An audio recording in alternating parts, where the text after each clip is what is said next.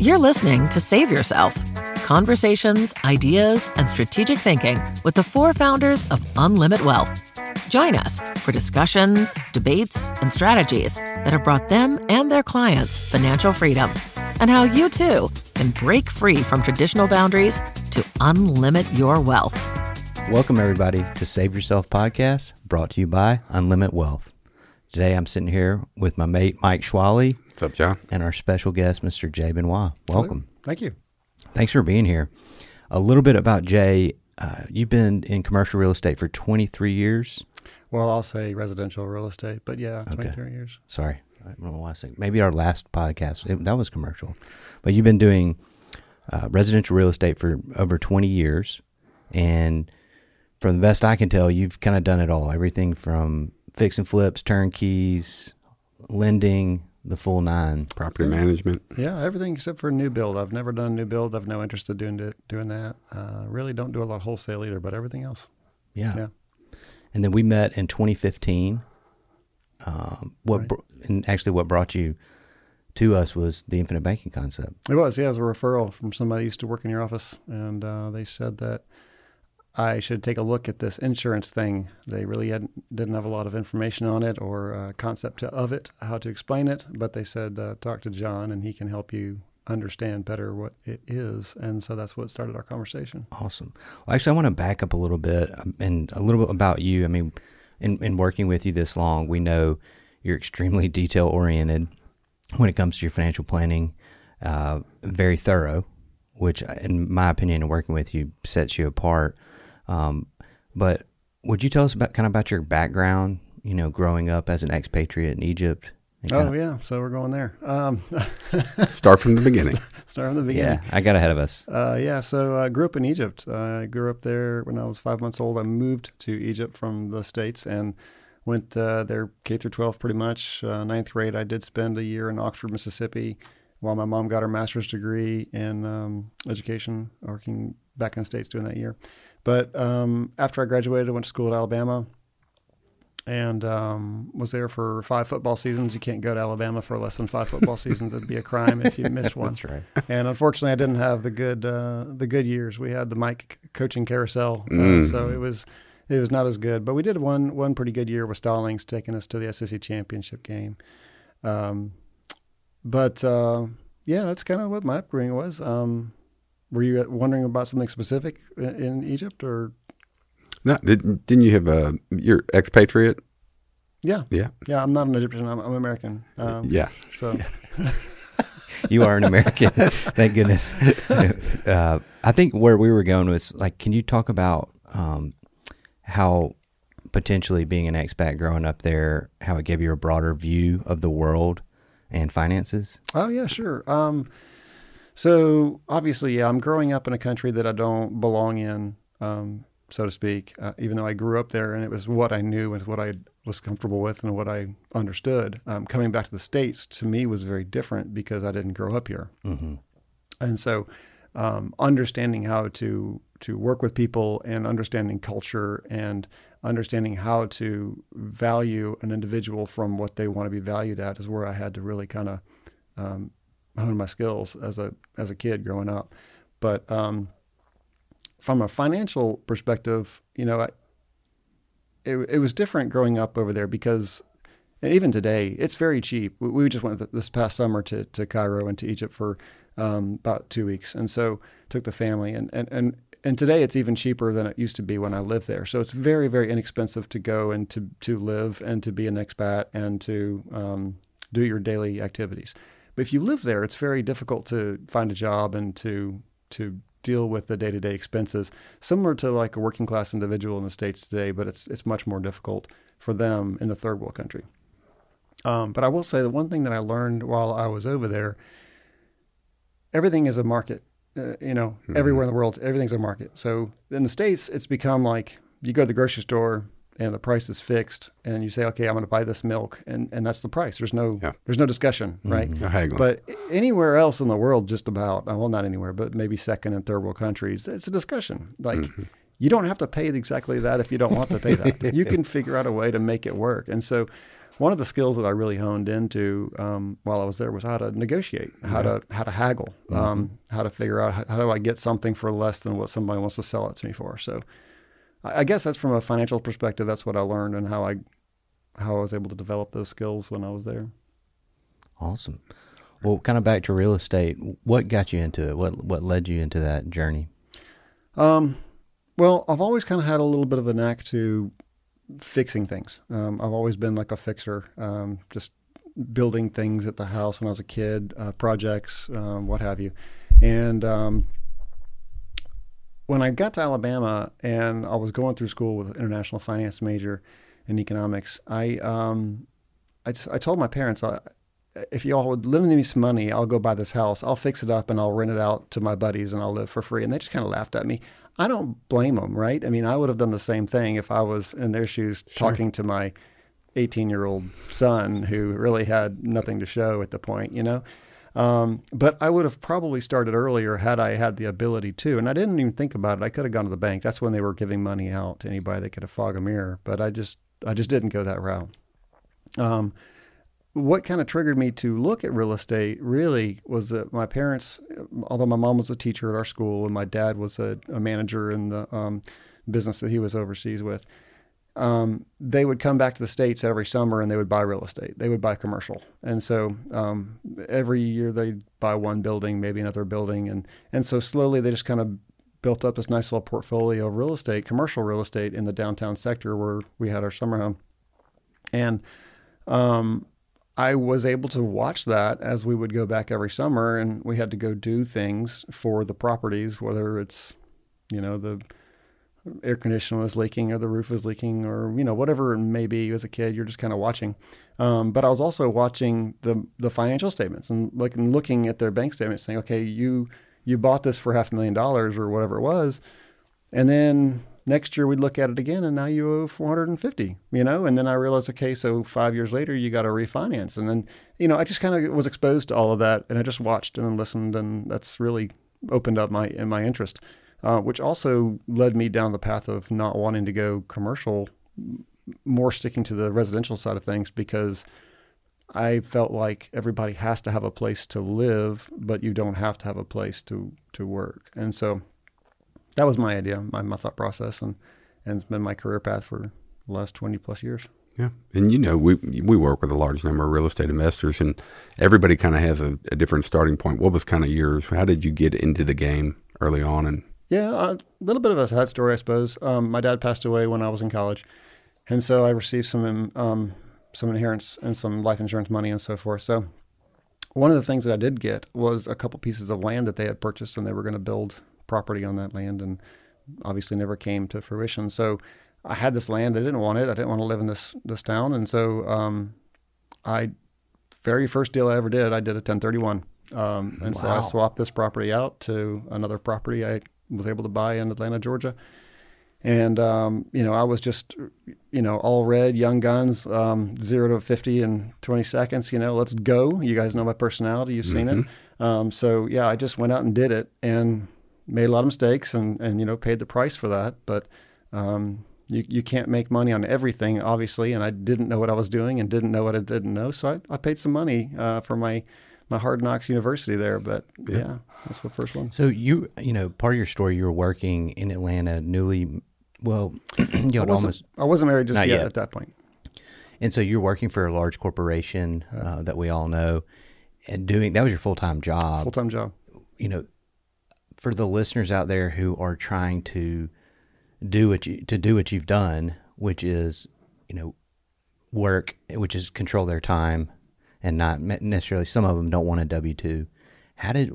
What would you tell somebody who is working a full-time job while trying to build up that portfolio or that passive income? I mean, that's not easy to do, right? It can definitely be difficult. And everybody's different. I mean, so it's hard to give a blanket statement that says this is the avenue. But, you know, I would say find something that you're good at and that you enjoy doing and work on that and build it up into something that's more at some point, which you could pivot at that point. Your career path is always going to be a pivot. It's never a straight line. I mean, back in the day when, you know, our grandparents maybe worked for AT&T for 50 years, that was the last straight line we ever saw. And I don't know that we're ever going to see that again. I think that people are going to have to be flexible. Even today, the markets have changed up a little bit, and I'm sitting there thinking, how am I going to buy and how am I going to sell? The book, Who Moved My Cheese? You got to adapt. You got to figure out, where am I going next to make this work? And so you've always got to be on your toes, and you got to be creative, and you got to be innovative and make it work. But do something you like, find that thing that interests you, spend a couple hours a week, maybe a few more, and build up is all I can say. It takes patience too. It's a lot of patience. One, excuse me. Sorry. One thing that I may have kind of changed it, but I feel like something that I heard you say that I borrowed when I'm talking to my children, which is that life is a game. Learn the rules and try to have fun. Yeah. Because you can't check out. Can't check out. So thank you for that one. I don't think that they really like hearing that. No. A 12 and 8-year-old like, wow, deep thoughts by dad there. Rules is a bad word. Yeah. To them. No, it's real. I mean, you got to know, you can't affect everything in the world. You can't change everything in the world. And obviously the government's going to put what they want to put in place. But any kind of rules that are in there and in place, they're all suggestions in my opinion. And so you like the rules you like, and you don't the ones you don't, and you just make it work how you need to in between. Well, I remember you touched on it. You said you're an action taker and you take action. Back in 2015 when we started talking with you, you took action pretty quickly, relatively speaking. I mean, there was an education process and you understood it, but what kind of clicked for you? What was your aha moment with the infinite banking, and what made you kind of get going? It didn't take much at all. I mean, I read the beautiful little black book that we all love to refer to, Becoming Your Own Banker by Nelson Nash. And a simple read through that, I was sold, and then I had to really work on selling my wife. That was the hard part, And another book you gave me too was the farming book. I can't remember the name of that book, but that was really good, almost even clearer to explain to people.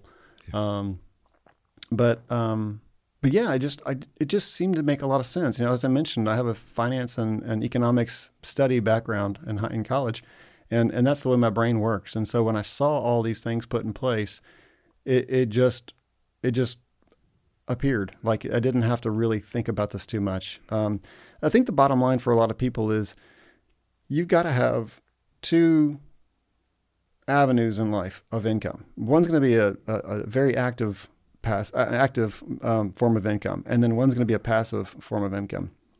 So that's how you're really going to get wealthy. You're going to generate lots of opportunity with that.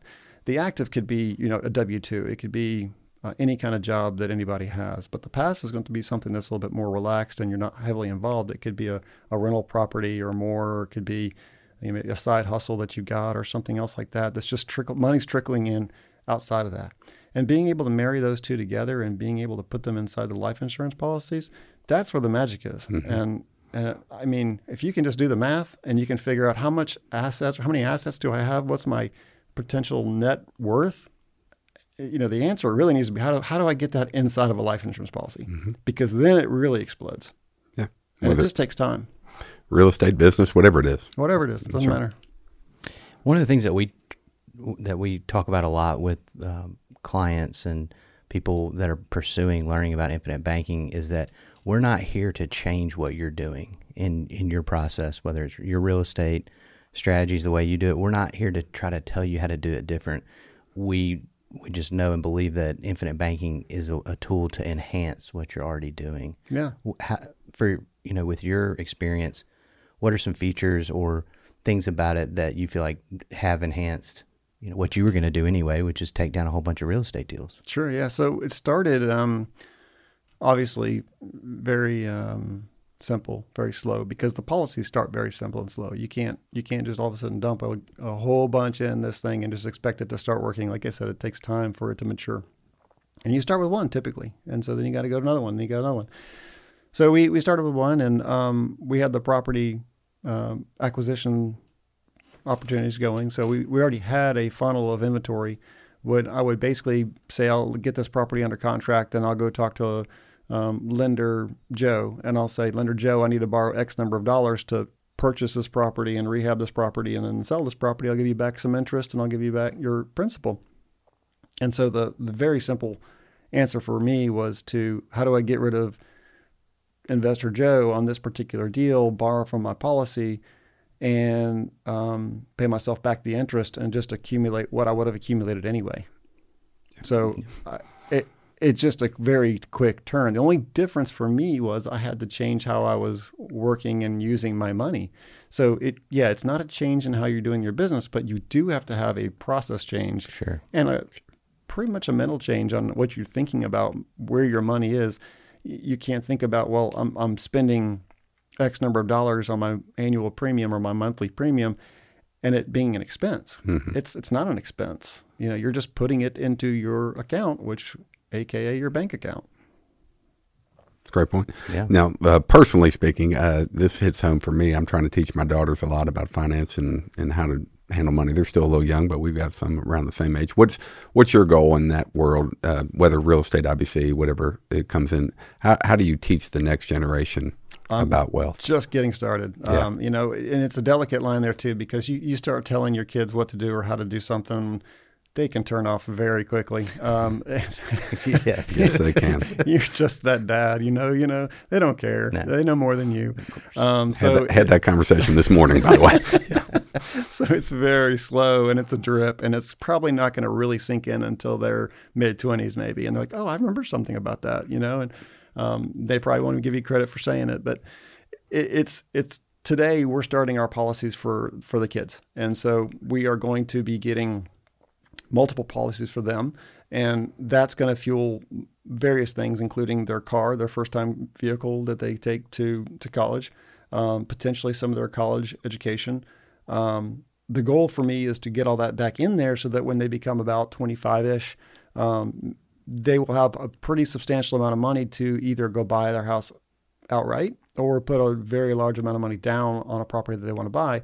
But you've got to coach them on how to make an investment. And I will talk to them today. So if I just gave you $300,000 or you earned $300,000 or you inherited $300,000 from whatever, what would you do with it? And listening to their responses is fun. And sometimes I just straight up tell them, no, you can't do that because that is a complete waste of money. You won't have it. And here's why. And I can do it when they're together because I have two children.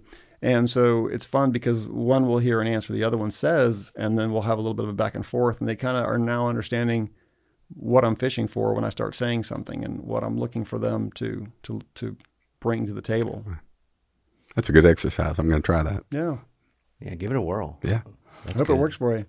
Well, and you're right. I mean, I started my daughter's policies 8-9 years ago, and if they're listening, they're finding out for the first time they even have them. We haven't even told them what they have and what they will have. And you're right. When they get to an age that I feel comfortable, or my wife and I feel comfortable to pass that on to them, we'll have that discussion. Yeah, and if they're not ready at 25, they don't get it. They don't get it. I own it. I control it. You control it. That's exactly. Right.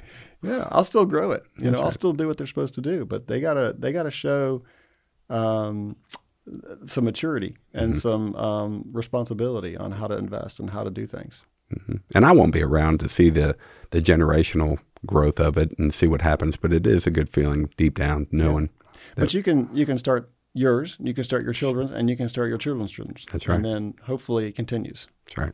That was really one of Nelson Nash's one of the things he hit on here in Birmingham with us as he was mentoring us was that, hey, all this is for naught. If the next generation are not equipped right. and understand this, then it's not gonna make it from the shoulder past the head to the other shoulder. It won't go. Yeah. Unfortunately. The whole family has to buy in, and if they don't, it destroys the opportunity. Yeah.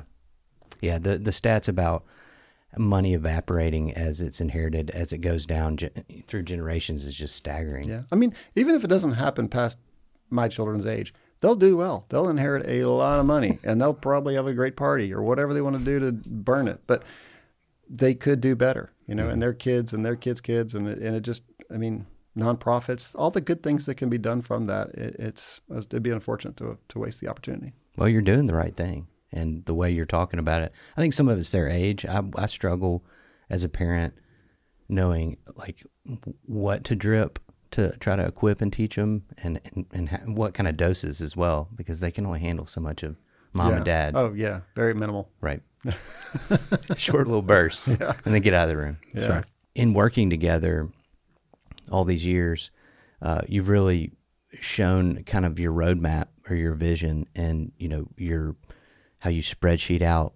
I mean, how far out? How many years have you spreadsheeted your life? 100. Right. Yeah. Yeah. I mean, I just don't run across. We don't run across. You say that's a matter of fact. Yeah. I love it. Yeah. And I would say I've never met anyone who's done that. Okay. Which is makes you unique for sure. My point is you're very thorough and very intentional about everything you're doing. What do you think IBC adds? Like again, we're here to just enhance what for instance, a real estate investor is already doing. As you're on your living out your vision into the future, what do you think IBC adds to what you're going for? Oh, dude, it's a game changer night and day. I mean, it's so much of an ad. I remember actually leaving your office one time with Heather, my wife, and one of the first few meetings we had been discussing things. It was definitely first year. I can't remember when, but I remember saying to her after that meeting, I think we have just left the real estate business and we've entered the insurance business. Or the banking business. The banking business. Yeah, I should say that, the banking business. That's right. Because, to me, real estate has never been a love. It's fine. It's good, but it's just a vehicle. It's an opportunity to get me what I need to get and go to the next opportunity. And it still will be part of the cog, part of the whole machine. But the life insurance, the whole life insurance policy, the being my own banker suggestion, it really has opened up so much more than I could have ever done on my own. I can't even explain any other way than that. It's just so invaluable. You got to be in it to feel it and know it. Yeah, you got to experience it. You got to do it. You're right. The compounding interest alone, if anybody doesn't know what that is, they need to go research that. And if they don't feel like that's an action to call you guys or read a book, I don't know what would do it otherwise. Yeah, a lot of, I think as Americans, we our ability to think long range generally is not so good. We're not too good at that. You're an exception to the rule. It also, what you're talking about brings a question that we talk about a good bit is, like, if you're, one of the reasons for this, the Unlimit Wealth Savior podcast is so Jay Benoit does not have to explain this concept and system to his friend. You can just say, hey, go listen to these podcasts or watch these videos and people get really good education. But prior to having that resource, and you're trying to explain it to somebody because you believe it could benefit them, what do you think most people's hurdles are, or what maybe they just can't get over about it? If you noticed any, because you've shared with plenty. I've shared with a lot of people, yeah. Mm-hmm. And it's fascinating because I've shared with people who I know have a larger wealth portfolio than I do. And I've shared with people who are older than I am and younger than I am, and people who have just started and don't have the wealth. And there's no pattern. There's none at all. None. It's not like, only. I'm glad you said it. Yeah, it makes me feel better. Yeah. It's not like only the wealthy who have been around 50 years on this world can figure it out. It is nothing like that. Because I know people that have been over 50 and have generated lots and lots of wealth and have been like, nah, I don't see the point. I don't see the purpose. I don't see the value. And I'm like just jaw dropped, and I'm not going to try to challenge them. I just, you don't see it, you don't see it. Sorry, right. But I've had folks that were 3 years out of college and had no real money to speak of, other than a little bit here and there, just enough to get started, kind of thing. And they saw it, and they read the book one time, and they jumped all over it. So I really have no formula to give you. I don't know. That's totally okay, and we can't define it either. So yeah. We get it. In 17, 18 years, I agree. Everyone, it is different. It is unique. It is not what the mainstream are doing, and so it's interesting to see what little hurdles people have to get over to take action. Yeah, and it sounds like it's across the board. It must be a mental thing. Yeah. Well, man, Jay, you're one of the most successful guys I know, not just financially, but successful in life. And one of the questions we like to ask our guests to kind of wrap up with is, how would you define success today?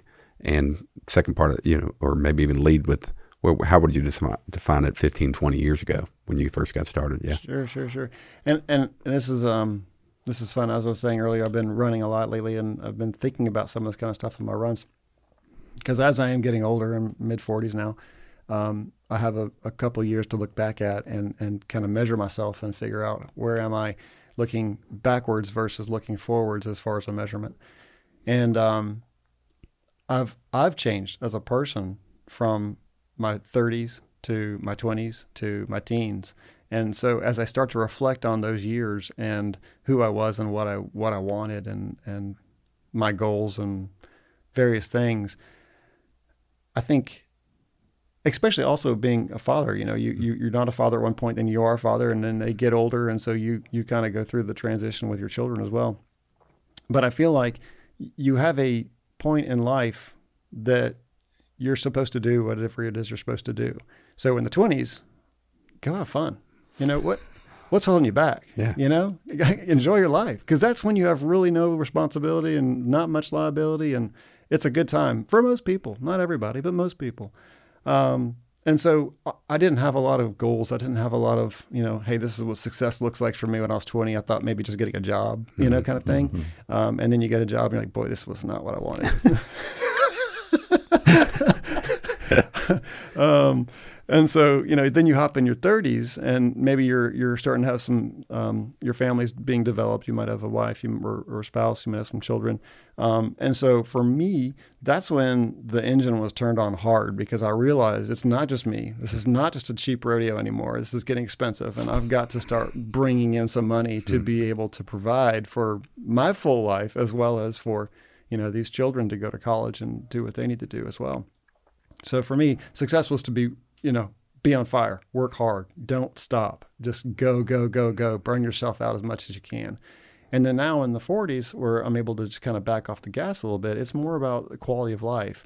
Less is more, essentially. And so as I dial back what I've been doing and building and growing over the past 20 plus years, I'm getting more refined and efficient in my processes and my ways. And how do I figure out, I've done so well with what I've got, how do I take it and perhaps put it into the banking and make the money work for me versus me work for the money. And so that's my definition of success. How can I do what I want to do when I want to do with whom I want to do it with? And if I can say yes to all those things, and I'm living a great life. And right now I'm feeling pretty good. It's fantastic. Well said, man. Love it. Awesome. Thanks for your time. Yeah, Yes. thank you. Really Thank you good. for coming. We really appreciate it. You've been listening to Save Yourself, conversations, ideas, and strategic thinking with the 4 founders of Unlimit Wealth. To learn more about Unlimit Wealth or to make a personal appointment, visit us online at unlimitwealth.com.